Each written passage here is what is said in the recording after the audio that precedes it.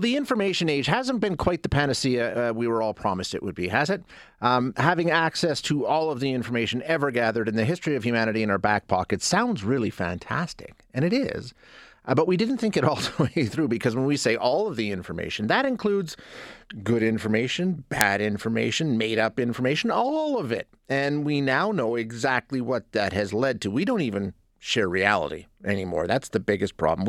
We can live in completely different worlds and different planets with different truths. Society's fractured. So if technology created this mess, is it possible that technology can fix it? Our next guest says, yeah, it could. We're going to speak with Lax Lakshman now, a professor of computer science at the University of British Columbia. Lax, thanks so much for joining us. I appreciate your time.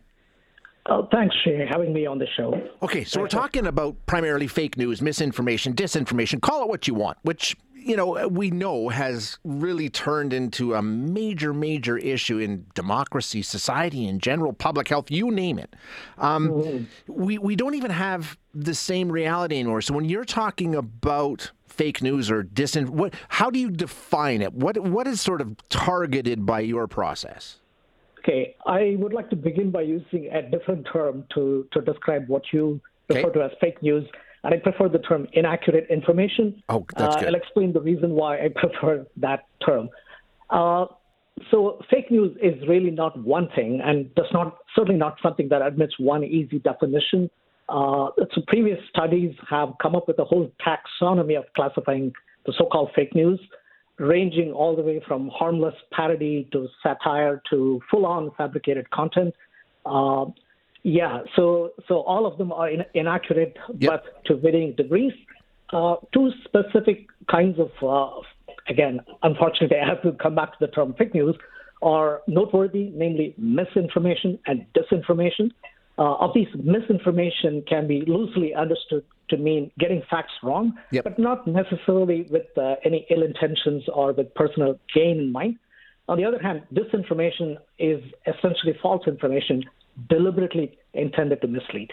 Gotcha. Okay. And I'm really glad you actually made that distinction, because not only that, fake news has been weaponized, and it's part of the problem, the term itself. So I'm really, really glad that you picked the other terms and clarified what they mean. So it's thrived in the advent of technology and social media. I mean, really, that's when we saw this emerge. Not to say there weren't hucksters and fakers and all the rest going back through history, but it really found a footing and exploded with the advent of social media, right?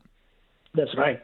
So when we take a look at how humans try and discern this information, haven't done a really great job of it. We often fall for disinformation or misinformation, but you say technology may be able to step in and help us make that distinction? I want to be guarded when I make that assertion, because even my own written article can be easily misunderstood. So the guarded version essentially says, with technology, we have begun a journey whereby we hope that over time we can really combat the harmful effects of fake news, all the way from detecting disinformation to try and counter the propagation of disinformation in social media. Okay, how do you use technology to, first of all, how do you identify it? How do you recognize what it is? Yeah, okay. So as I said earlier, fake news is not one little thing that admits a precise definition, for which we can go ahead and design algorithms and quickly identify them. No, not at all. So let me begin by saying false information or inaccurate information, its scope goes far beyond just politics and news, right? So any piece of content that anybody wants to share with anybody else on social media or other platforms could be questionable. So, and not only that, it could involve not only a written piece of text, but it could also involve images, videos, etc. Every one of these is potentially subject to fabrication or tampering or some kind of harmful alteration. So in this interview, I'm going to focus mainly on the written text. I'm going to skip the images. Yeah. Okay, so even within written text, there are different dimensions to inaccurate information. So let's start with the example of claims, typically claims made by politicians. Examples that come to my mind are of course, the much talked about claim that there was widespread voter fraud in 2020 U.S. elections, or climate change itself being a hoax, or COVID vaccines causing all sorts of deleterious side effects. The greatest hits, okay. Exactly. So the way to detect whether or not this is true is to first identify a collection of articles from reputable sources, such that the articles are relevant, they speak to the issue, and then compare the content of the articles with the claim.